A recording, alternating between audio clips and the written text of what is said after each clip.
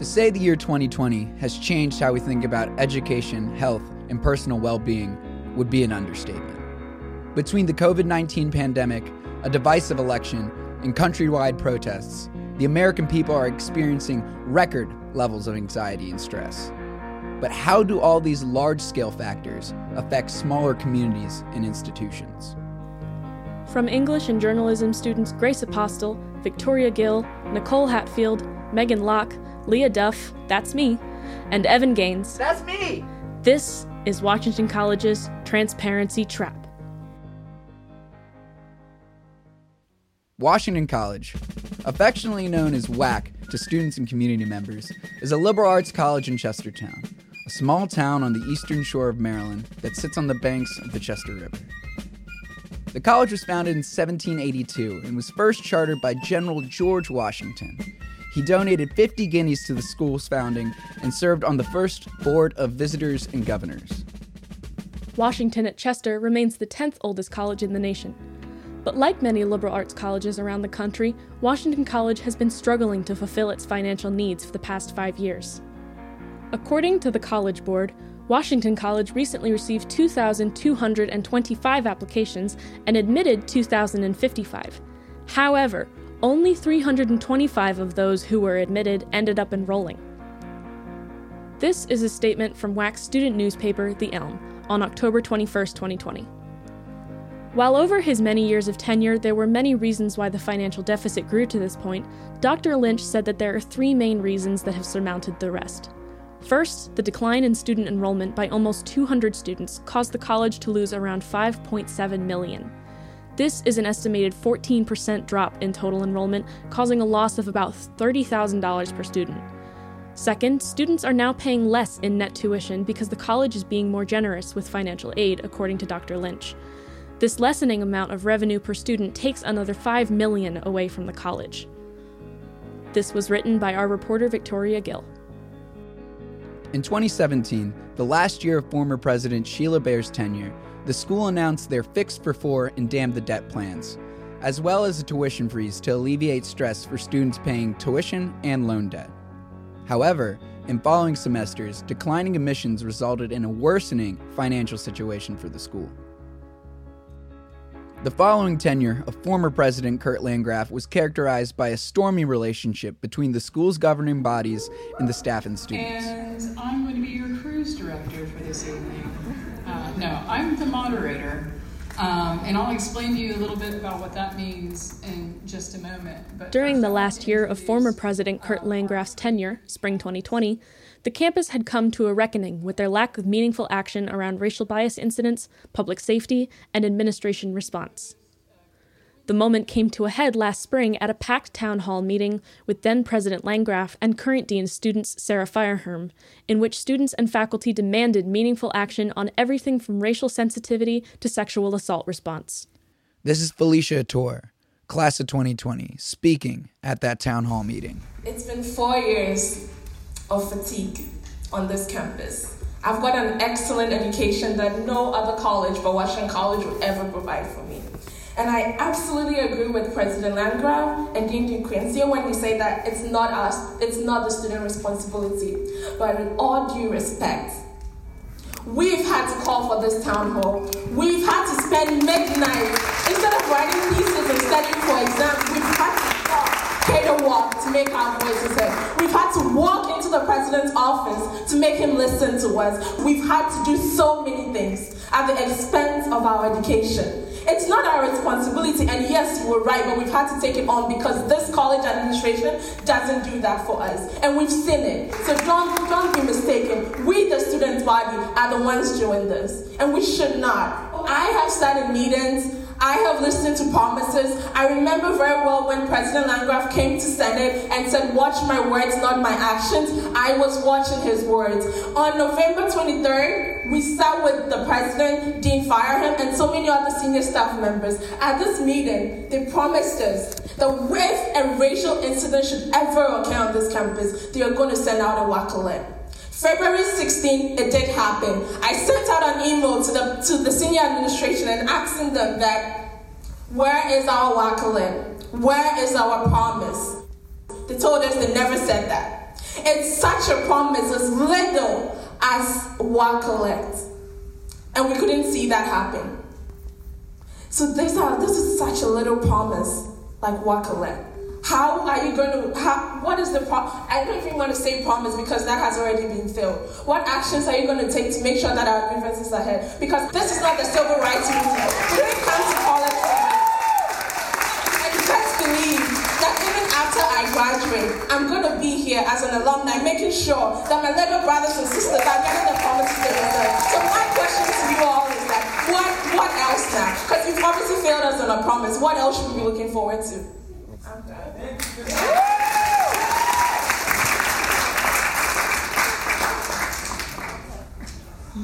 So whose turn is it? You just shrugged and ignored me? Just to go off of what Felicia said. Are you guys kidding? Said that Wait, no! Almost poetically, and befitting of the issues which spurred the town hall meeting, in response to Felicia's question about administrative action, former President Kurt Landgraf shrugged his shoulders.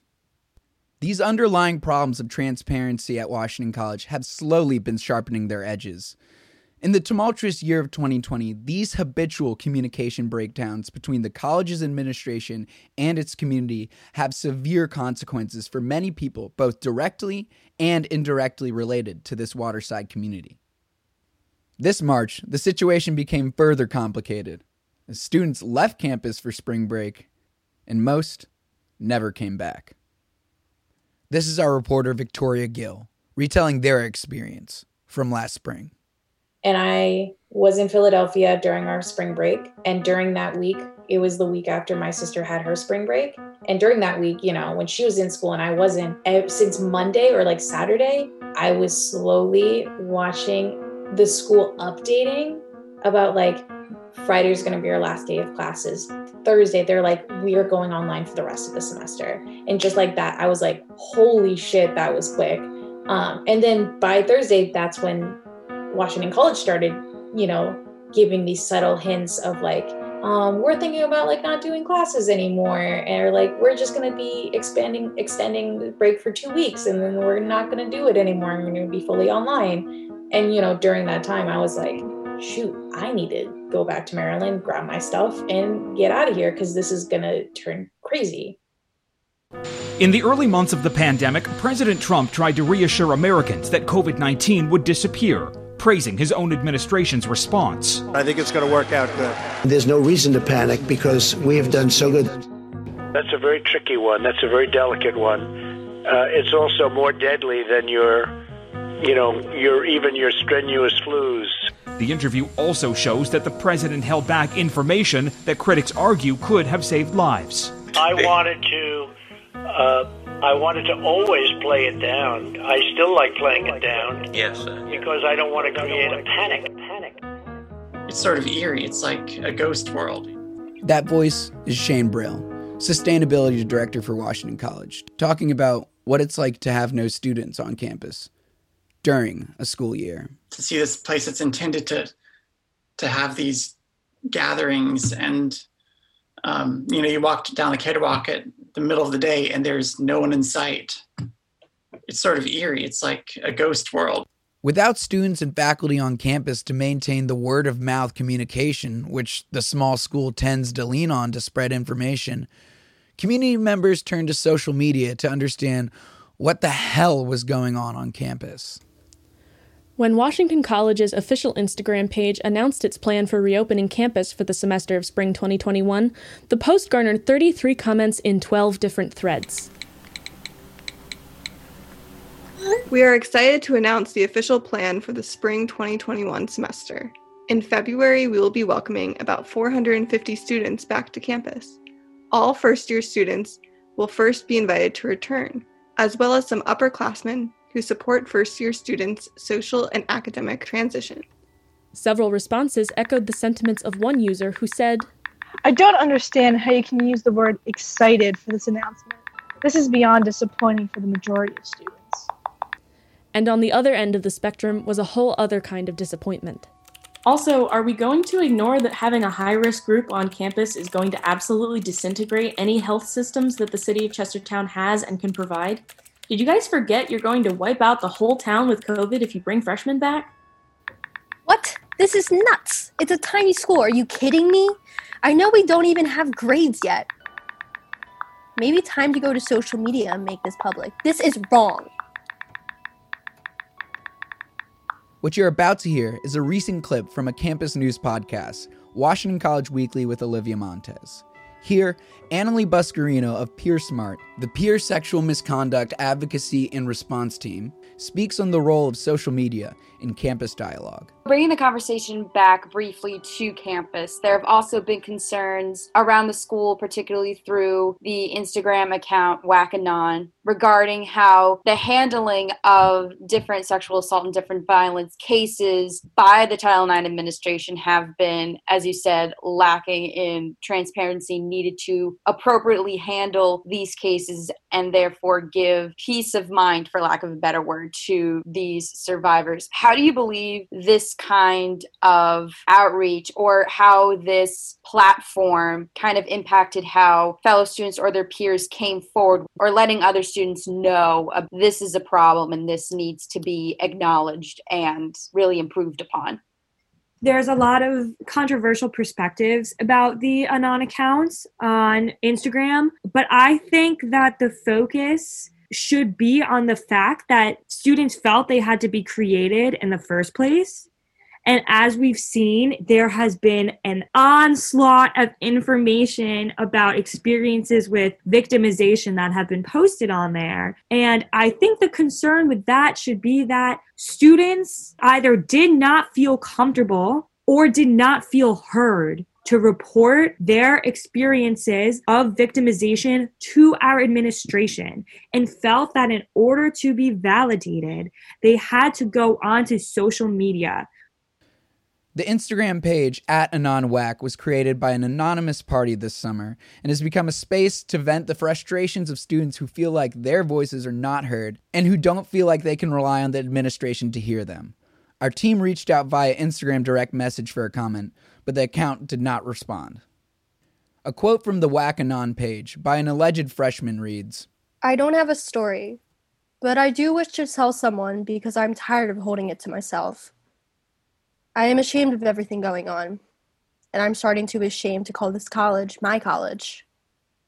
I didn't even start college yet, and now I honestly don't feel like attending because I'm so ashamed of the people and the staff from everything I've heard. And to everyone that has been hurt, I am terribly sorry. It is absolutely disgusting what has happened and the lack of helpfulness." That quote was read by freshman class president and member of the Transparency Trap team, Grace Apostle. It should be noted that since the Whack-A-Non page does not disclose sources for the stories and opinions it quotes, not all the claims it makes can be substantiated. Our reporter Nicole talked to Dr. Courtney Rydell, an associate professor of English at Washington College, on the issues that led to the creation of Whack-A-Non. I think looking for a lot of communication about these issues is likely to lead to disappointment. Mm-hmm. Yeah. I don't know.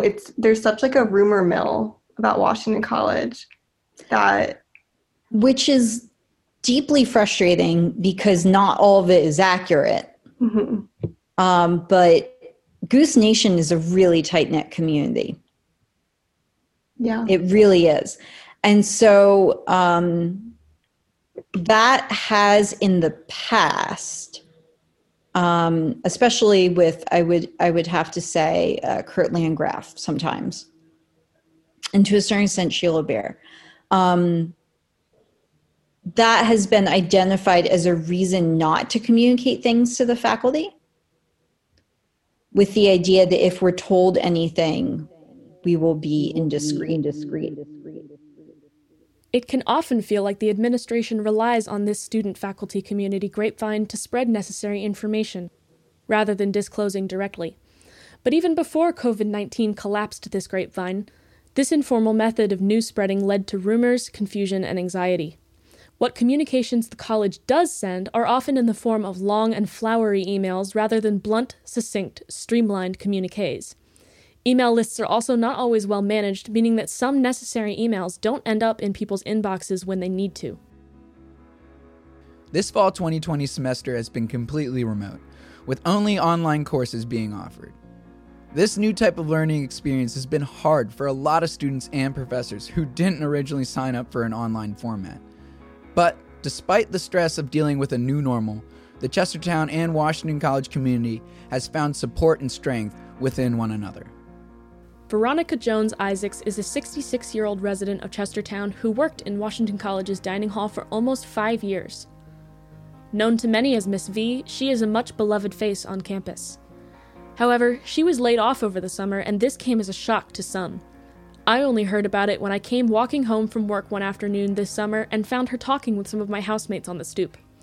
Ever since then, Miss V and I go walking together in Chestertown's Wilmer Park a couple mornings every week to keep each other company.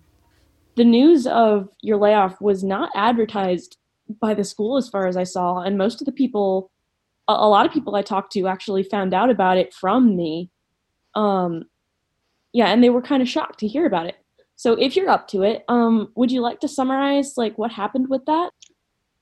They did inform me that we were going to be laid off. Mm-hmm.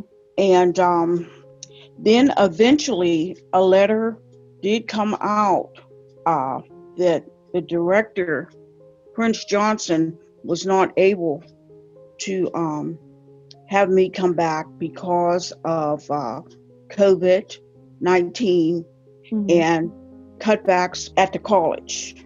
And I did talk with HR, but I understand the situation. It was for my safety. Yeah. And I really enjoyed working for Washington College cafeteria. I love the students very much, the staff, the faculty, my coworkers, anyone that I came involved with at Washington College.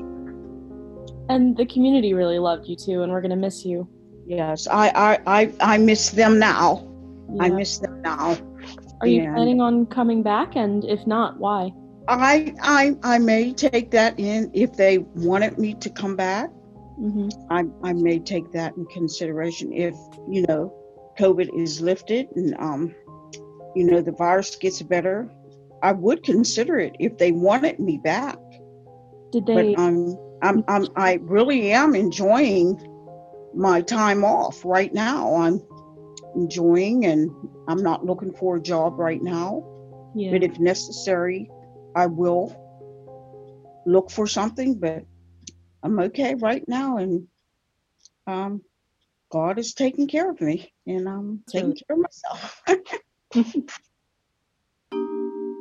Shane Brill, Assistant Director of the ESFL and the Director of Sustainability for the college, is another employee who lives in Chestertown. He's noticed that despite campus being like a ghost town, people are still searching for connections. Again, this is a reporter Nicole on the Zoom call with Shane.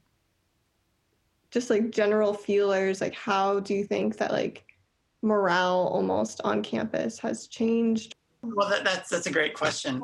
We convey our values through our stories, through the stories that we tell. And the story that I'm seeing told over and over again right now is this wanting to come together, whether, it's through these virtual Zoom things of different kinds. I'm seeing collaborative efforts between different groups, joining forces to do things, and these tendrils sort of reaching for each other. And that's really, I think, at the heart of the Washington College experience, is this connection that we have between students and faculty and staff and students.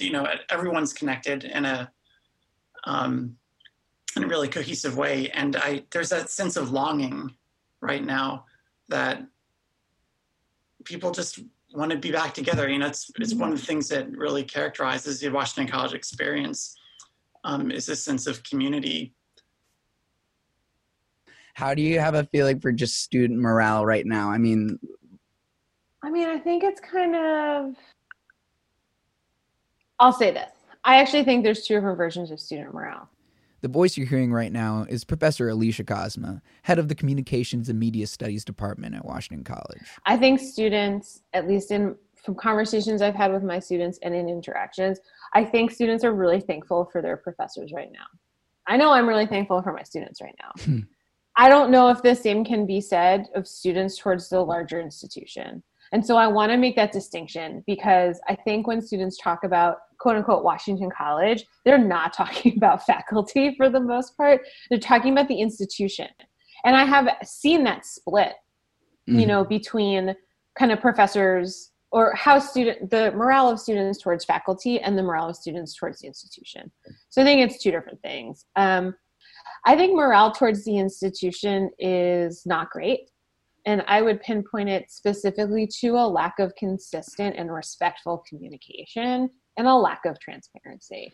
And listen, I'm not saying I'm not saying everything should be 100% transparent. Like I don't want to know the untenable layers of bureaucracy that exist, right? And I don't think students really do either.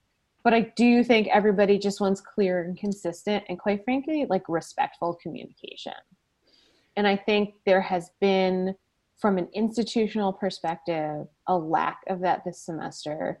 And it is frankly bumming everybody out. Meanwhile, freshmen who have barely had any exposure to Chestertown are trying to find a sense of camaraderie about a campus they have never seen. So with, coming in as a freshman with COVID and everything, how do you feel the communication has been? I hate Zoom. I was the whole planning for COVID. I still want to say how much annoyed I was that they waited to the last second to tell everyone we weren't going to be there in the fall, and how that decision came, because I feel like they should have made it earlier. I'm happier they're doing stuff earlier and letting us know plans and setting these plans in motion earlier. But sometimes I feel like it's too early because it's all the way in February, January, February. Right. We have to kind of hold our breath. And it's so much time that things can change. I'm happy they're making plans. I'm happy they're doing all this. They are having, they're telling what we're doing, putting aside budget for all this stuff, but it doesn't, no one knows what's going to happen. At this point, we could get a vaccine, we could be able to not wear masks anymore and go back completely normal, no more social distancing, blah, blah, blah, blah, blah. We don't know what's happening. And so, I don't even blame the college for it. It's just, they're trying to make it through, such uncharted waters, and they're trying to do the best they can.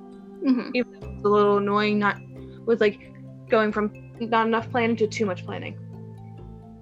That was Abigail Collins, class of 2024, talking with our freshman reporter, Grace Apostle. As much as students like her have been struggling, faculty are doing their best to ease the burden. One of the things I experienced in the lead up to tenure that has also been the case during this pandemic is that my colleagues are my rock. I cannot say enough good things about my colleagues across the college. At this point under COVID, I would have to say without exception that the degree of mutual support, communication, workshops, advice, emails, helping each other figure out new technologies, discussing how best to serve our students, advocating for our students' well-being with each other has been an all-time high. Nobody I've spoken to at any other institution has had anything like it. It's very clear to me that students are aware that for all of the struggles and issues that they are going through, their professors are going through the same thing too. And I think it's obvious to everybody. And so I think morale, I'm not even going to call that morale. I'm going to call that solidarity because that's what it is. Once again, that was Dr. Rydell and Dr. Cosma. But while it's important for faculty and students to trust their peers and each other, they don't always feel like they can rely on the administration. It takes more than just students and professors to run a college. The bureaucratic frameworks around them are essential support, and lately it's felt like that framework is crumbling. Resentment of this perceived communication failure has created an unproductive, almost combative attitude between WAC's community and the administrative staff. When I interviewed Dr. Cosmo on this, she had a lot to say. So you talk about, this lack of consistency, a lack of communication. I mean, just your experiences over this online semester. Could you give me an example? Yeah, I'll give you an example of registration, right? Mm-hmm. So registration for students was scheduled for one given time. It was then pushed back, and I understand why it was pushed back, because essentially the people who make these decisions were trying to make decisions about what's going to happen in the spring, and it is absolutely reasonable to give students information about what they think the spring semester may look like, right, before registration. So in order to accommodate that, registration was pushed back, and that's totally normal and it makes complete sense. But even with that additional time, when seniors were ready to register, the schedule didn't work. It wasn't uploaded into the system so people could see their classes. I couldn't see in my students' records. I couldn't see anything that they had planned. Grades, the classes that students took in spring of 2020 weren't on anybody's records. And so it made registration super hard.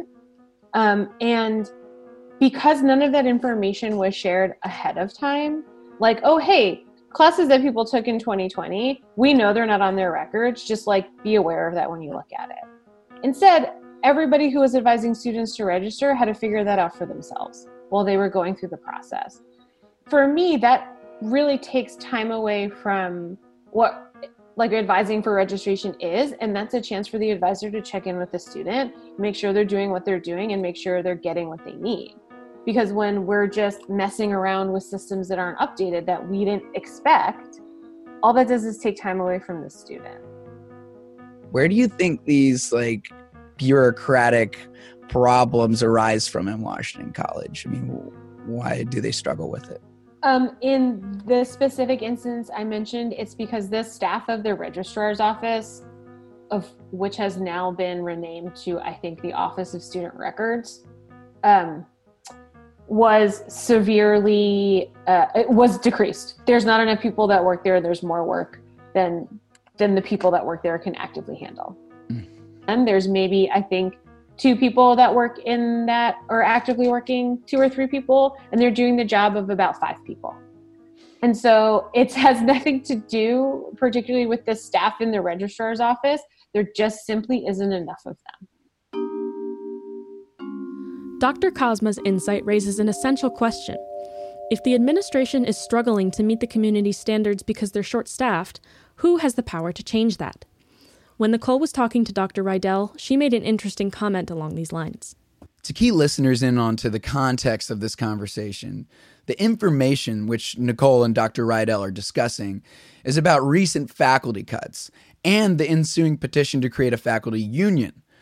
This came at the coattails of the school announcing that they would not be matching teachers' retirement payments for the foreseeable future. I feel like there's so much that is just not communicated to the public either. Do you foresee any emails being, WAC loves to send out long, lengthy emails with little neat bows on them, but do you think that they're gonna tell us, because the ALM has covered the unions, but do you think that they're gonna put out anything? The official position of the board and of Dr. Powell is that they will not speak on it. Okay. The board has not directly communicated to the faculty at large. The last time I saw any board members was last February in a very emotional meeting in which we begged and pleaded for things such as, please get us a working website. Mm-hmm. In which we begged and pleaded to save staff jobs because they help us do our job. The last that we have heard from the board leadership directly communicating to the faculty as a whole, not just representatives, was in a message informing us that Kurt and Patrice's contracts were not renewed. So we have not heard anything. Parents of students have similar concerns about breakdowns in communication with administrators.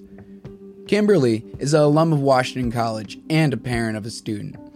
She attended the parent forum in early August regarding the abrupt decision to switch to online courses just 2 weeks before the semester. But she felt she had to email the school again because she was dissatisfied with the responses they gave. This is our reporter Megan's conversation with her about those emails. So I read the email that you sent to, was it the task force in general back in August? It was like sort of like a go-between between alumni and the administration and trying to clarify some issues as a result of what happened with, I believe, the foreigner. You were in contact with Peter Schaefer. Is he like the head person? Yes. I think he's the head of the force. All right, because you, I love when you said this. So, like, what did you call a load of BS when you sent that email originally?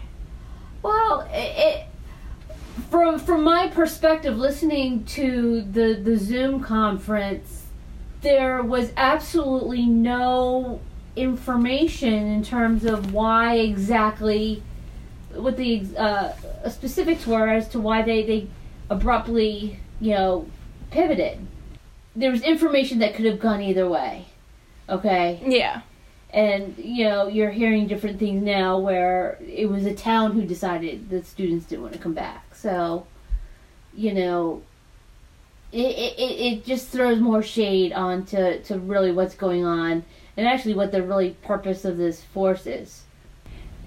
And from, what I read, I don't know, how did you feel coming out of those emails? Because I only saw, his reply saying, this is very valuable information. Thank you. They never answered really any of the questions. To be perfectly honest with you, I think the former president was very who answered my questions begrudgingly because I was kind of being a pain about trying to get these questions answered, which I think we had the right to know. And why do you think he said it very begrudgingly? You said that he answered your questions very begrudgingly. I didn't think he wanted to answer the hard questions. When pressed on the issue, he couldn't answer the questions, which sort of sent up a yellow flag for me that, something was amiss. Absolutely. I mean, everyone has the right to know, and that's why we're doing this. As a parent who's paying, yeah, I don't want to hear this, BS. So I think, we're all adults and we can handle the truth. While we can't say for sure if these moves by the school were intentional, it nevertheless shows us that the school has their own agenda when it comes to transparency. Parents, students, and alumni alike should not have to be a pain to have their questions answered. But it doesn't help that everyone is confused by this point in 2020. A few weeks ago, I sat down with the mayor of Chestertown, Chris Serino, to talk about what it's like to be in charge during COVID and what communication between the town and the college is like. Even he noted similar issues with transparency.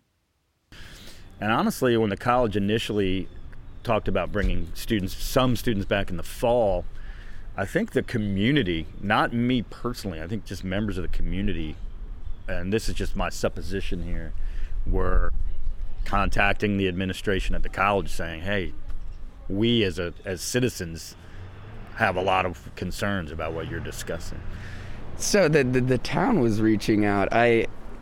That's interesting. How much of the pressure to nix the fall return of students was by hand of the college internally or the town? I mean, who do you think is the real motive behind that? I can't speak to that definitively. I know it wasn't because I said don't do it. And then I know that for that extreme of a decision to be made, there had to be pressure to bring that to bear, because that's a big loss of revenue for any college. So that's just what I believe. I know the nature of my constituents, and they're not shy about expressing opinions of displeasure Just put it that way. Said as the mayor of Chestertown. So I live off campus, you know. I'm always walking around town properly masked up or so. But when I got back, and there's about 200 or so people off campus, and inside the first couple weeks of September, my roommate got COVID, and about like 15 or so other off-campus students got COVID. What was the communication between the college about, you know, that outbreak with you or the Kent County Health Department? I generally got a lot of that information from Bill Webb at the Kent County Health Department. Because again, the college is really primarily working with the county health department first, and then reporting back to me second. So that's how I found out about it. I didn't know it was 15, but I knew it was more than just one or two. So, to summarize, the mayor of Chestertown didn't know the exact number of COVID cases on campus, and thereby in his town, because he was getting his information secondhand.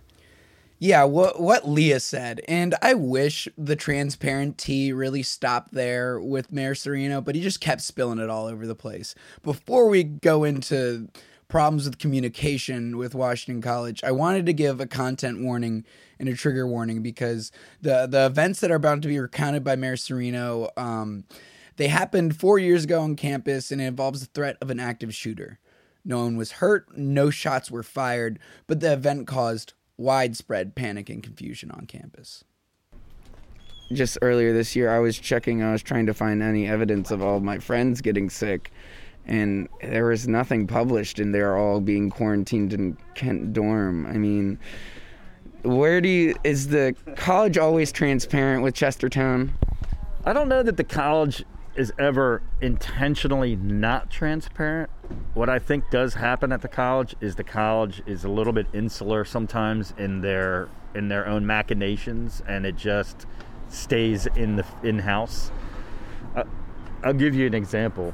There was an incident before you were at Washington College where a student went missing and was known to have had like a really tough time when he departed, and he went to his parents' house and they realized he had grabbed a handgun, and then he was AWOL, and there were worries that he was going to come back. This is when like there'd just been some mass shootings in other places like Virginia Tech, and there was a real concern he was going to come back to campus with what they knew is that he had a handgun. And so I'm driving down 213, and my entire police force is blocking off every possible entrance into the college. I'm like, what the hell is going on? And this went on for hours, and I never got a call, an email, or any communication from the school about what was going on, even though like my infrastructure was there, like helping to avert a potential crisis. And I don't think anybody at the time meant to not include me in those lines of communication. I just think sometimes the college is its own entity, and that connectivity that, hey, if there's a crisis on our campus and every cop in Chestertown is visibly on the street, maybe we should communicate what's happening to the greater community right now. So that's just an example of how things can fall through the cracks. I think with COVID, we can see what's coming. Like that was kind of a crazy, spontaneous crisis where I can see how things could break down a little more easily. With COVID, we know what's coming. We know like what the difficulties could be. So I'd be cautiously optimistic that we could set up a chain of communication ahead of time so that maybe there's a weekly briefing or something to avert that type of insularity. Yes. Yeah. The Washington College administrative staff often receives both the brunt of the labor when it comes to communicating the college's affairs, and the brunt of the criticism for any failures thereof. But who is our administrative staff, and how are they struggling with this too? Dr. Rydell and Dr. Cosma both had interesting things to say about staff turnover rates. For context of where the conversation is, the they that Nicole and Dr. Rydell are talking about is the donors. The conversation is coming from why donors donate and who they're donating it for. They could not possibly be thinking about the administration because there has been so much turnover. Just in the 8 years that I've been here, we have had 4 different presidents. No, wait. Mitchell, Jay, Sheila, Kurt, Wayne, 5 different presidents in 8 years. 3 different provosts. I'm not even sure how many, like 4 different people in enrollment management, recruitment of students. There's been so much turnover, I cannot keep track. The dean of student success and retention and so forth. We're now on our 4th person in that role. So they cannot possibly be thinking of the administration because the administration changes so frequently. What doesn't change is the board membership. Right. That's fairly constant. I think we're only on our 2nd or 3rd board chair. There's been more and more staff who are taking on essentially the work of 1.5 or 2 or even 2.5 staff people. So spread a little thin. It is. It should probably be, well, it might be of some surprise to students, but of no surprise to faculty or quite frankly, staff who have worked in higher education. Whenever there's a budgetary issue at an institution, usually the people that feel the impact of that disproportionately are staff, and they're usually the lower paid staff. I'm also a CE celebration coordinator, and I made the point to the provost when more dramatic cuts were forecast to take place in January, the middle of the fiscal year. The board approved that plan. That was not a plan that the faculty had any, and we kicked and screamed to make the point that there was a problem. And I made the point that if we want this senior capstone to be one of the key features of our program, a quarter of the senior capstones on campus this year are being advised by faculty who do not have the protection of tenure. Now, that said, I will observe it is a fact. I can state this. It's in the faculty handbook, which could be freely looked at by anyone, that under program change, which we have begun, the process has begun. I am using passive voice. I am not stating a subject for who has begun the process or undertaken it. Tenured faculty positions can also be eliminated. I can also observe that based on Dr. Powell's comments in the last faculty meeting is our understanding that apparently, according to the lawyers the college has consulted, if it is not explicitly forbidden in the faculty handbook to fire someone in a certain process, that it's possible, at least for untenured faculty. So one does wonder, to what extent do any tenured faculty actually have tenure? That was Dr. Rydell and Dr. Cosma again. Next on the subject, we have our reporter Megan talking to Jocelyn Elmore, recent Washington College graduate of the class of 2020. It should be mentioned that Jocelyn was the president of the Black Student Union for the academic year of 2019 to 2020. She was also one of the many students who spearheaded the search for answers and resolutions to the diploma debacle for the class of 2020. There's too much turnover. And I think that's one of the reasons why things like this keeps happening at Washington College, because every 2 years there's a new president and there's no consistency and there's not an opportunity for changes to really be made. Because why, when someone comes in and changes are talked about, that person is taken out in the next minute. So it's never an opportunity for these changes to be concrete and for someone to stick with it, because everyone that comes into the campus is bought in. Every president is bought in for a specific reason. And once they've done their job, a next one is bought in. If you've noticed, it's a pattern. That's what it seems like. That's what concerns me. Like, these things were promised not even just by our president. This should have been by the school itself, meaning the board of governors, meaning the people surrounding the community, mayor surrounding. All of these things need to still be held at a pedestal and need to be done, because it doesn't matter who changes in the administration. These things need to be still done to this day, and I don't think it's going to get done. Dean of Students Sarah Fireherm is also Washington College's COVID Task Force Director. And when I sat down with her outside the same coffee shop I met Mayor Serino, she had some insights on the difficulty of managing both communication and staffing at a time like this. What do you say to someone who has concerns about the ability and the resources we have to execute these guidelines when everyone is spread so thin when we're going into next semester? Right.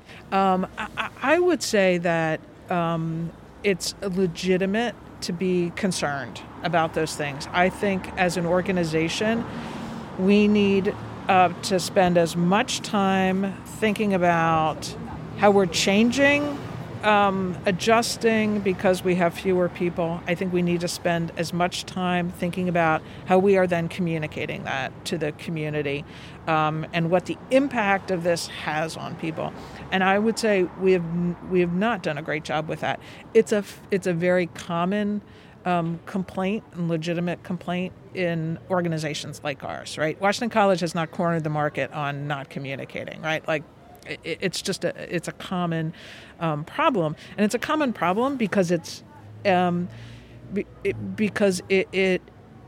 tends to be, I think, sort of the last thing that people do. They get so focused on, okay, I got to change this policy or I got to change this, and they forget, because they know what's going on. I forget sometimes that, oh, by the way, the average student, Evan, might not know what this means. And we all have to keep thinking about our constituents and say, okay, if I'm the student, what do I need to know? And then we've got to build that into any change. We've got to figure out how we communicate it. So we got to communicate it more frequently. We've got to communicate it in different forums. You have to use social media more, and you have to communicate it often to sort of layer that to make sure people get it. And I make no sort of excuses. We have to do better at that for sure, especially when so much is changing so quickly. We have to do better. We have to do better. We have to do better. We have to do better. We have to do better. We have to do better. We have to do better. We have to do better. We have to do better. We have to do better. We have to do better. We have to do better. We have to do better. We have to do better. We have to do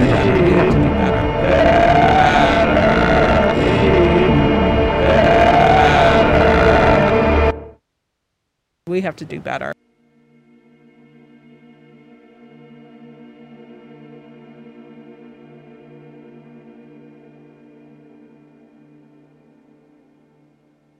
What can people expect when they get to Chestertown? What type of school is Washington College? So I think, and I'm sorry if I'm giving any freshman the impression of a cliche here, but I think everyone at Washington College is very friendly. So again, I'll dive into that. So I think everyone here finds their niche. This is the voice of Cole Storm, basketball player, admission tour guide, and current senior at Washington College. Is friendly, everyone does what they do, and no one has a problem. And I think also the small class sizes are so awesome here because you're able to connect with professors and students personally. You might, a lot of group projects at Washington College. And I think the freshman dorm aspect's really awesome too. I mean, freshman dorms aren't the most ideal thing, being in communal bathrooms and, the dorms aren't as nice as the upperclassmen, but you really do meet all your friends. That's how I met Evan. That's how I met a lot of people who are still my friends today. So I think for a freshman, that freshman dorm experience is really, really awesome actually. And, that's really where you meet your classmates, which I think is good. The small town community, you really do get to know everyone, and I think that's a really cool thing about going here. So, yeah. You think Washington College can still salvage some of those experiences next semester? Maybe. Maybe. obviously things are going to be different from when we were freshmen, but I think if you come back, you still find your niche, and I think you still have a chance to make friends and meet new people and stuff like that. But I think it can somewhat salvage it, yeah, I would say. Many students and staff are hoping for the spring semester to have some normalcy, despite the current uncertainties. When Nicole spoke with Dr. Rydell, she seemed hopeful. I kind of just want to know how if you do have hope for because for a lot of people there's no end in sight, or it's oh, I don't know when my college experience is going to go back to being more like a college experience. Yeah. I have colleagues at small liberal arts colleges that have pulled this off successfully. Mm-hmm. I have colleagues at large universities that haven't. Mm-hmm. So the contingency planning group has looked at the small colleges where this has worked. Okay. And they're pretty similar to us. There are more remote locations. You have student bodies that have some sense of community and responsibility towards each other, which is one of the things I love about Washington College, imperfect though it is that there is some sense of community. I am, perhaps foolishly, very optimistic for spring. And the chance just to see my first year students in person, even if we're all spread out in the TAWS theater or something, is so exciting to me. I recognize that not everybody feels that way, and I recognize that I could be a total fool. And a few months from now, I might be saying to you, I was wrong about everything. But right now, I'm really optimistic about getting back on campus. Someone who's going to be away, what is your imagined best case scenario for the spring semester? Best case scenario, I think campus is open for about a month and a half. Mm-hmm. This has absolutely nothing to do with the student body, and it has everything to do with our campus is so small. It's hard for me to imagine. It doesn't mean it's impossible for it to happen. It's just hard for me to imagine how such a small campus would be able to accommodate people safely, for an extended period of time. And so I do think it's helpful for students to be on campus and just be around their peers and feel like humans. And, I think it helps reduce stress and anxiety and depression and all of those things that have run so rampant through the pandemic. I just will feel really badly if students go back to campus, if people get sick, if God forbid something worse than that happens, and then everybody has to go home again and ends up even more depressed for having tasted something that they were missing and then have it ripped away from them. With transparency as it stands, how can the community trust that Washington College will be able to respond well to rising COVID cases as February rolls around? When there were cases in the fall, the mayor didn't even know exactly how many students were sick, and the town didn't know anyone was sick. So how can we expect the school to handle it in the spring when the whole community's eyes are on them? What happens when someone gets sick? For this insight, we return to Cole Storm. So, Cole, when students came back to campus this August, September, there was probably 15 students that ended up catching COVID. So you were one of them. Could you just walk me through the experience of just first feeling sick and then just, what happened with the school after that? Yeah, so I moved in and the first couple days, I don't know, I guess I got it at home or something, but I woke up the morning without taste and smell, and I didn't have a fever or anything, and I was like, this is weird, obviously I should go get tested. So I tried salsa, orange juice, tried to brush my teeth and everything, and I couldn't taste or smell. And thank God that was my only symptom. So I went and got tested the next day immediately in Centerville, and I got the results within 2 hours. So I got a call from health services, and they're like, hey, we're gonna come pick you up. So basically 3 people came in hazmat suits, moved me out, and they moved me to Kent dorm. And the dining hall provided me food and everything, and I couldn't taste, so I tried to eat as healthy as possible. But yeah, no, I was able to bring my TV and stuff, and I was in quarantine for about a week. And the health services did a really good job, actually. You know, they came a couple times a day. There was a COVID coordinator overnight. They bought me a basketball, so I was allowed to like dribble a ball and stuff. So, you know, I was really happy with how they handled it. They did a really good job. My mom was kind of freaking out, but they kind of calmed her down because obviously I was the first one. Cole Storm is in Kent Dorm. You don't have any taste to smell. Walk me through your daily routine for that week. Yeah, so, well, I would wake up. I honestly didn't set any alarms. My first class was at 10 a.m. every day, so I'd eat breakfast, take class. I didn't have any homework because it was the first week of class, so I couldn't, like, catch up on work. So basically, like, I just watched Netflix and, like, I did push-ups. I didn't really know what else to do. So how do you think the school overall, I mean, there's a couple of kids that also, you know, got sick when people came back to campus. How do you think, I mean, did you ever talk to anyone else that went to Kent? Yeah, I did actually. So they told me like the same thing, like, you know, it's really hard being alone for that long. And I was only a week, and I think they were a little longer. But, you know, kind of complaining about the food and everything, and I couldn't taste it, so it didn't really matter to me.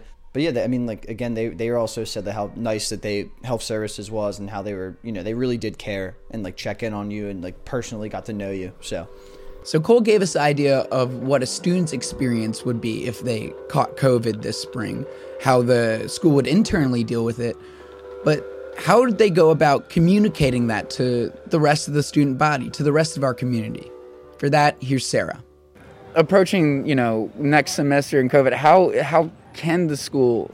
is the school planning on improving these communications? Because from what we've talked to alumni, we've talked to students, freshmen, teachers, and there's a sentiment that people have to go searching for the information they want, and in the full information which they want. You mentioned, you know, we, you know, tell people what we can, but, you know, how valuable is that when it's not, you know, the full perspective you need to make your decisions? Because these are big decisions. The stakes raise as COVID comes. So how are you guys looking to, you know, make sure communication is forthright and full? Yeah. So that's, like you mentioned, that's particularly important around the pandemic because the communication has to be more rapid and it has to be more complete, right? So there's a couple things we're doing. So one, part of it was helped just by filling the position of the person who's now our director of media and public relations, and she's been huge because she's been able for us to push out weekly, sometimes bi-weekly, but sometimes weekly updates from the contingency planning group. We're doing, you know, we've done a bunch of forums, which is just another way of reaching people. What we're doing right now is we're going to supplement that with communicating any updates through social media as well. Before the spring semester starts, we are going to launch and open up the dashboard. So the dashboard will have what the current campus alert level is. So that's going to be green, yellow, orange, or red. So that's going to be updated daily. It may not change daily, but we've got a small group of people who are making that decision every day. That's going to meet every day and say, okay, we still at green or we move to yellow. Anytime there's going to be a change in the alert level, we're going to send a WAC alert. So people will know immediately, like, okay, we've changed. We've changed from green to yellow. That will direct them to the site where we have the data. Now the data we're going to update weekly, which is the number of tests, how many positive tests. It's got links to the Kent County and the state of Maryland positivity rates and things like that. So those things for the spring semester, because we're going to have more students on campus, those have to happen, right? Like that's how you communicate daily because things change daily. So that's just an example, I think, around COVID stuff of how we're going to approach the communication around what's going on. Communicating with that, but I mean, the mayor of Chestertown doesn't know that the actual number of students that got sick, and, you know, my roommate was one of the ones that caught COVID. We all quarantined and were contacted every day by a tracing team, Washington College's tracing team. Yet there was when it occurred, when people were actually sick in quarantine, I didn't see any notifications, any, you know, evidence that anyone was sick. Even I went to the New York Times college conglomerate for, college cases, and Washington College wasn't even on there. So, of course, we say all these things, but how can we make sure that, the school is following through with the things that we say? If, obviously we've had past troubles with transparency. Yeah, so I mean, the biggest difference in the fall is that we didn't have a dashboard set up, in part because we only had 30 some kids on campus. We had the other students off campus, and at that point we didn't have the system set up to be transparent about it. So it wasn't like, oh, we're trying to hide this. We were at that point again, and this is part of the reason why I think we made the right decision not to bring all the students back, because we didn't have everything in place to manage all of the data that was coming in about students. And at that point, we still didn't have the director of public and media relations either. A method of clearly pushing out information that we knew was accurate as well. So what we have different in the spring is that, we've got this testing protocol. It's going to be run through health services. We're going to be able to push that data out on the dashboard. And we are going to be able to do that. So we were not necessarily withholding that we weren't withholding that information, but we just weren't doing a systematic sharing of that information in the way that we're going to do that in the spring. And you're absolutely right that, I think in an ideal world, we would have been prepared for that in the fall, and we would have had the dashboard up even though we only had a few students. That's what I would have preferred. So, it's not an excuse for it, but, we didn't have the system set up, and now we do. And we're going to learn from that and move forward. Gotcha. And in an ideal world, we would have had that set up. In comparison to WAC, Haverford and St. Mary's, two schools of similar size and in the same athletic conference, were able to host students on campus for the fall 2020 semester, and both of which adopted hybrid learning plans. In our team's research into these schools, we saw similar dashboard infrastructures used last semester, like WAC is planning to use for this one. But while their dashboard approaches are ostensibly the same as Washington College is planning to do, our reporter Megan noticed something that differed around the Haverford's president's communication to their community. And then if you scroll all the way down, I found very interesting, and it reads, Haverford's Office of the President and Office of the Dean have been releasing regular messages to current students and the campus community, with operational updates during this unprecedented time. These messages are offered as a reference for current family and friends of Haverford students. And then you're taken to another main page. Basically, it has all of the messages that were sent out from as recent as November 19th, where they're announcing the end of the in-person semester, back into March 11th, 2020. What I found interesting is there was a message from July 2nd of 2020. So it's called Haverford College Plan for Fall Semester. So this message is really just a Q&A, answering some frequently asked questions for the students. Under the question, are we really coming back? The president, Wendy Raymond, said, as Haverford has said all along, well, since their June 8th announcement, yes, they are coming back to campus. And of course, the progression of the COVID-19 pandemic and our local conditions could cause that to change at any time before or after we return to campus. As we have noted all along, we have been transparent with you from the start, and we will continue to do so. I assure you that there is no other shoe waiting to drop, a phrase that we have heard from students who have voiced concerns that I am hiding something from you. I am not. A few divergences we see from Washington College's communication that we hear from the Haverford president, is that she uses I. She makes statements which people can hold her to. And all of the information is presented from the last 6 months in a singular place. Now, we'll return to another conversation Megan had with the parent and alumni Kimberly. These were more of her feelings about how Washington College disseminates their information. Well, yeah, they're making it hard for people to join Zoom meetings at noon, or they do it at 3:30 or some weird time, or give us like maybe 6 hours notice before they have this. They're not giving people enough time to plan. I mean, I know, granted, I work. Mm-hmm.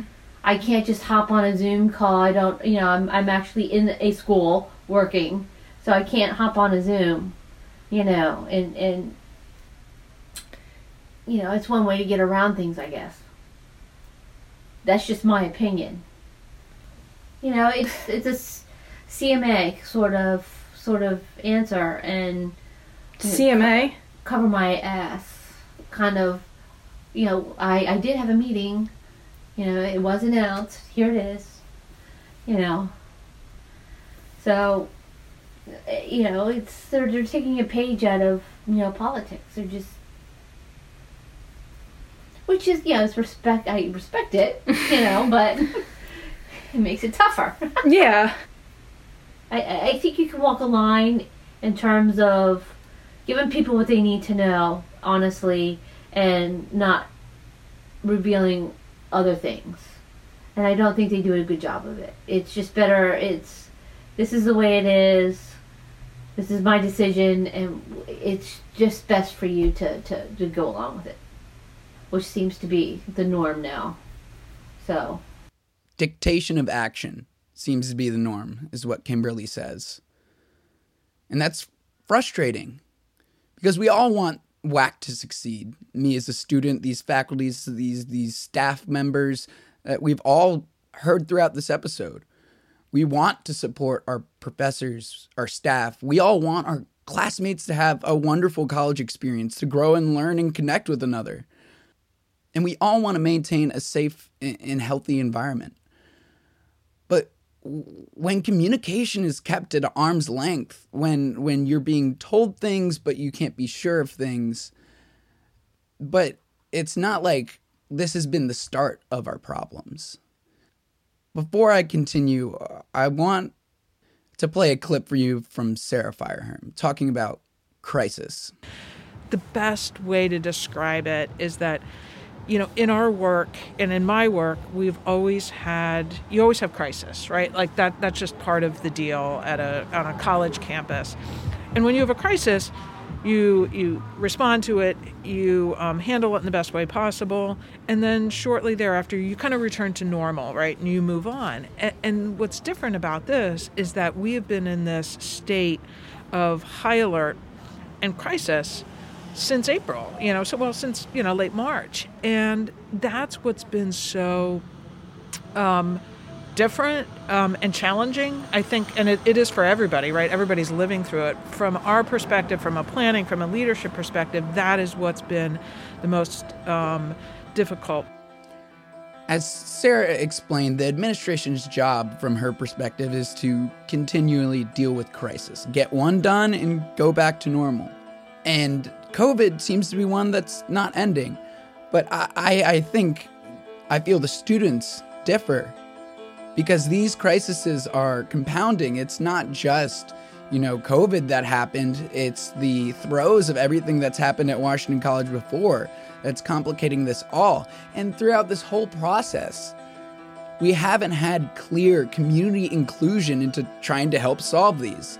Like Kimberly said, many people feel like this is dictated. We're doing this. This is what we're doing. You're either with us or you're not. Working in that manner doesn't help to harbor this tight-knit community which Washington College puts on this pedestal. If you say your community is your strongest asset, yet you keep us at an arm's distance, how can we help solve these problems together? we can't. So, up next is our reporter Victoria Gill's interview with President Powell. The audio is a little shaky because one of the board members that said they were recording the Zoom did not. But don't worry, Victoria was recording on her phone. Yeah, so I wanted to ask, because this is kind of a wrap-up, how the past semester has gone for you when we talked the first time about your goals going forward into this new interim position. And a lot of it, you said, had to do with service, and that leadership wasn't just about prestige and power, but serving the people that you're working over. And I was wondering over the past semester, how has that been exemplified in the work so far? I know there have been a lot of things that have heated the community in a lot of ways, not just like the staff and faculty, but also the changes about students coming back to campus, and how you're seeing that from your perspective of being in Chestertown right now.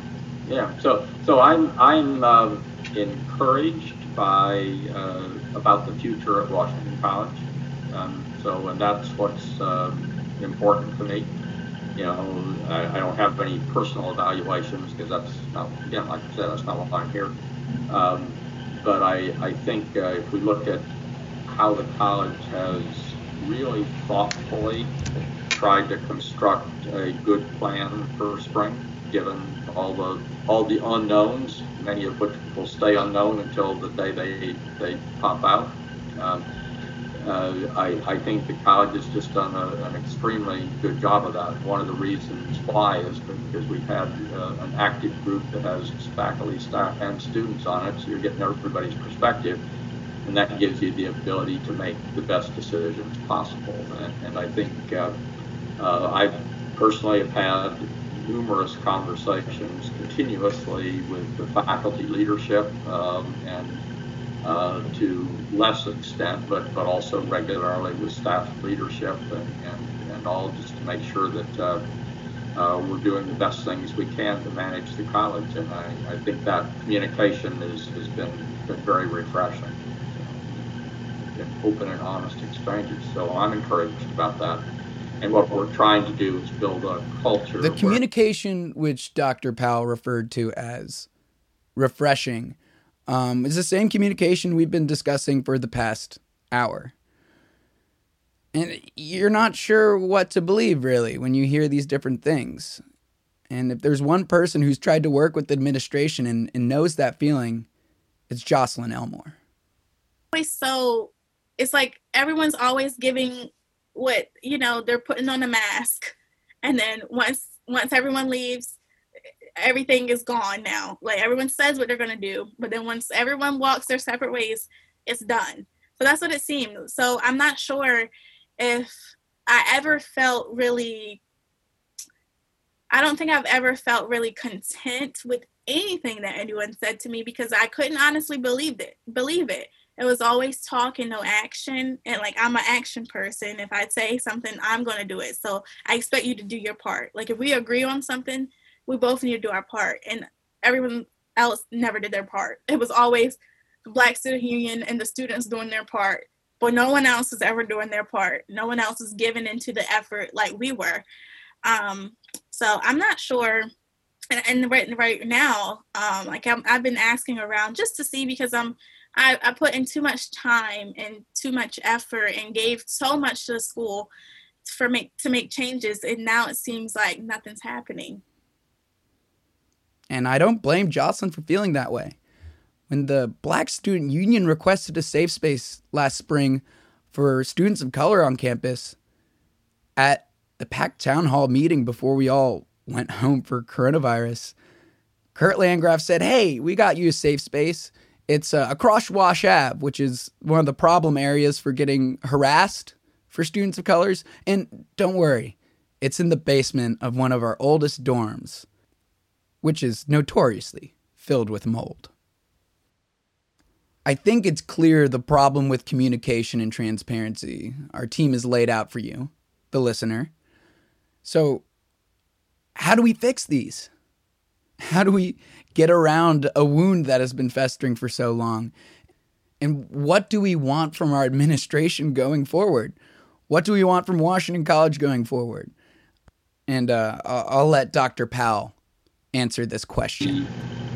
So when you have problems, there are actually 3 steps to solving a problem. First one is sometimes the hardest, and that's admitting you have one and knowing what it is. The second step is to working with everybody involved to find a solution.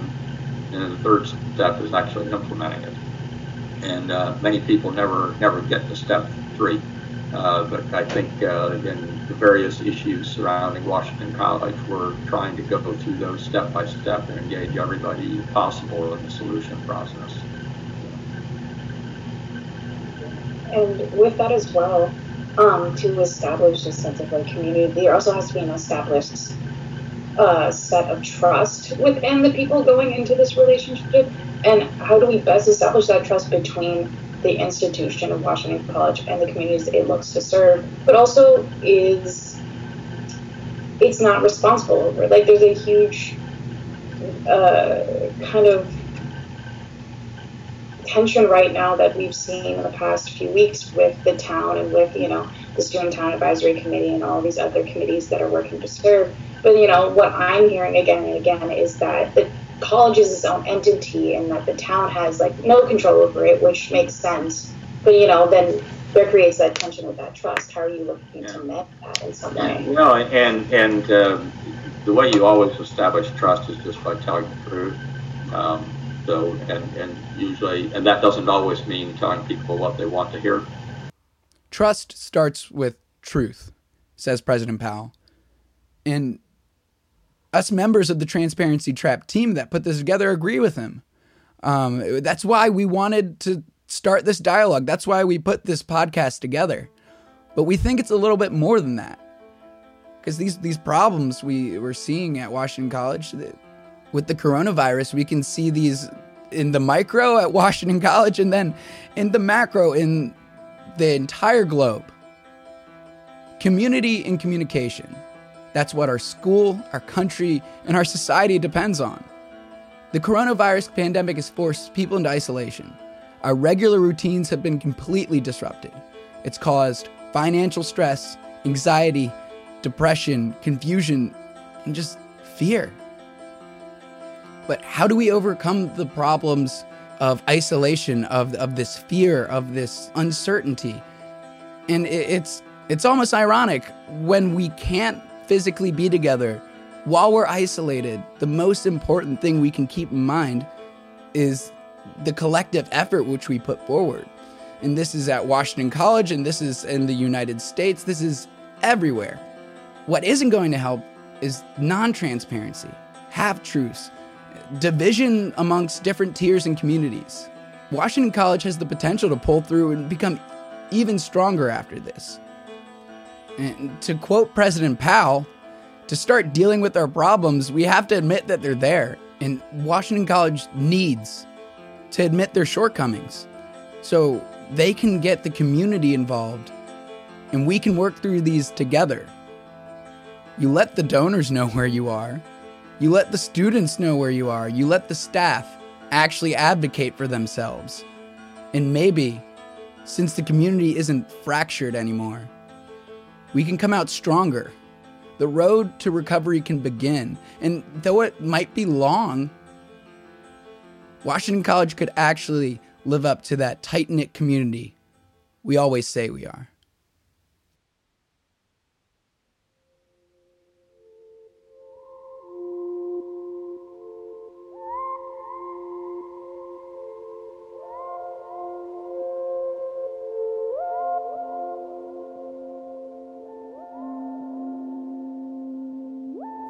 In the face of all this uncertainty, there are numerous directions the college's future could take. Shane Brill touched on this in his conversation with Nicole. Yeah. No, I definitely feel like the college right now is it's probably very quiet. And, for the students that are on campus, I do feel for them because I think it is eerie and it's kind of disheartening to not know when you'll be back or if you will. But so with that in mind, do you think that in February, starting in the semester, that students should be back on campus? Or do you feel that like there's going to be a clear answer almost? I don't see clarity coming anytime soon. But that said, I also think this is our culture has been long overdue for, not just Washington College culture, but our consumer extraction culture is destroying the planet, is long overdue for a serious evaluation. And this is a tremendous opportunity to look at the framing conditions of our assumptions and think outside the box and take advantage of this precarious situation in which we find ourselves. It's evolving and murky, and develop something new. Let old culture die and create something new and beautiful. And what's going to happen in February, I think February will come and go before we know it. It'll be a ride.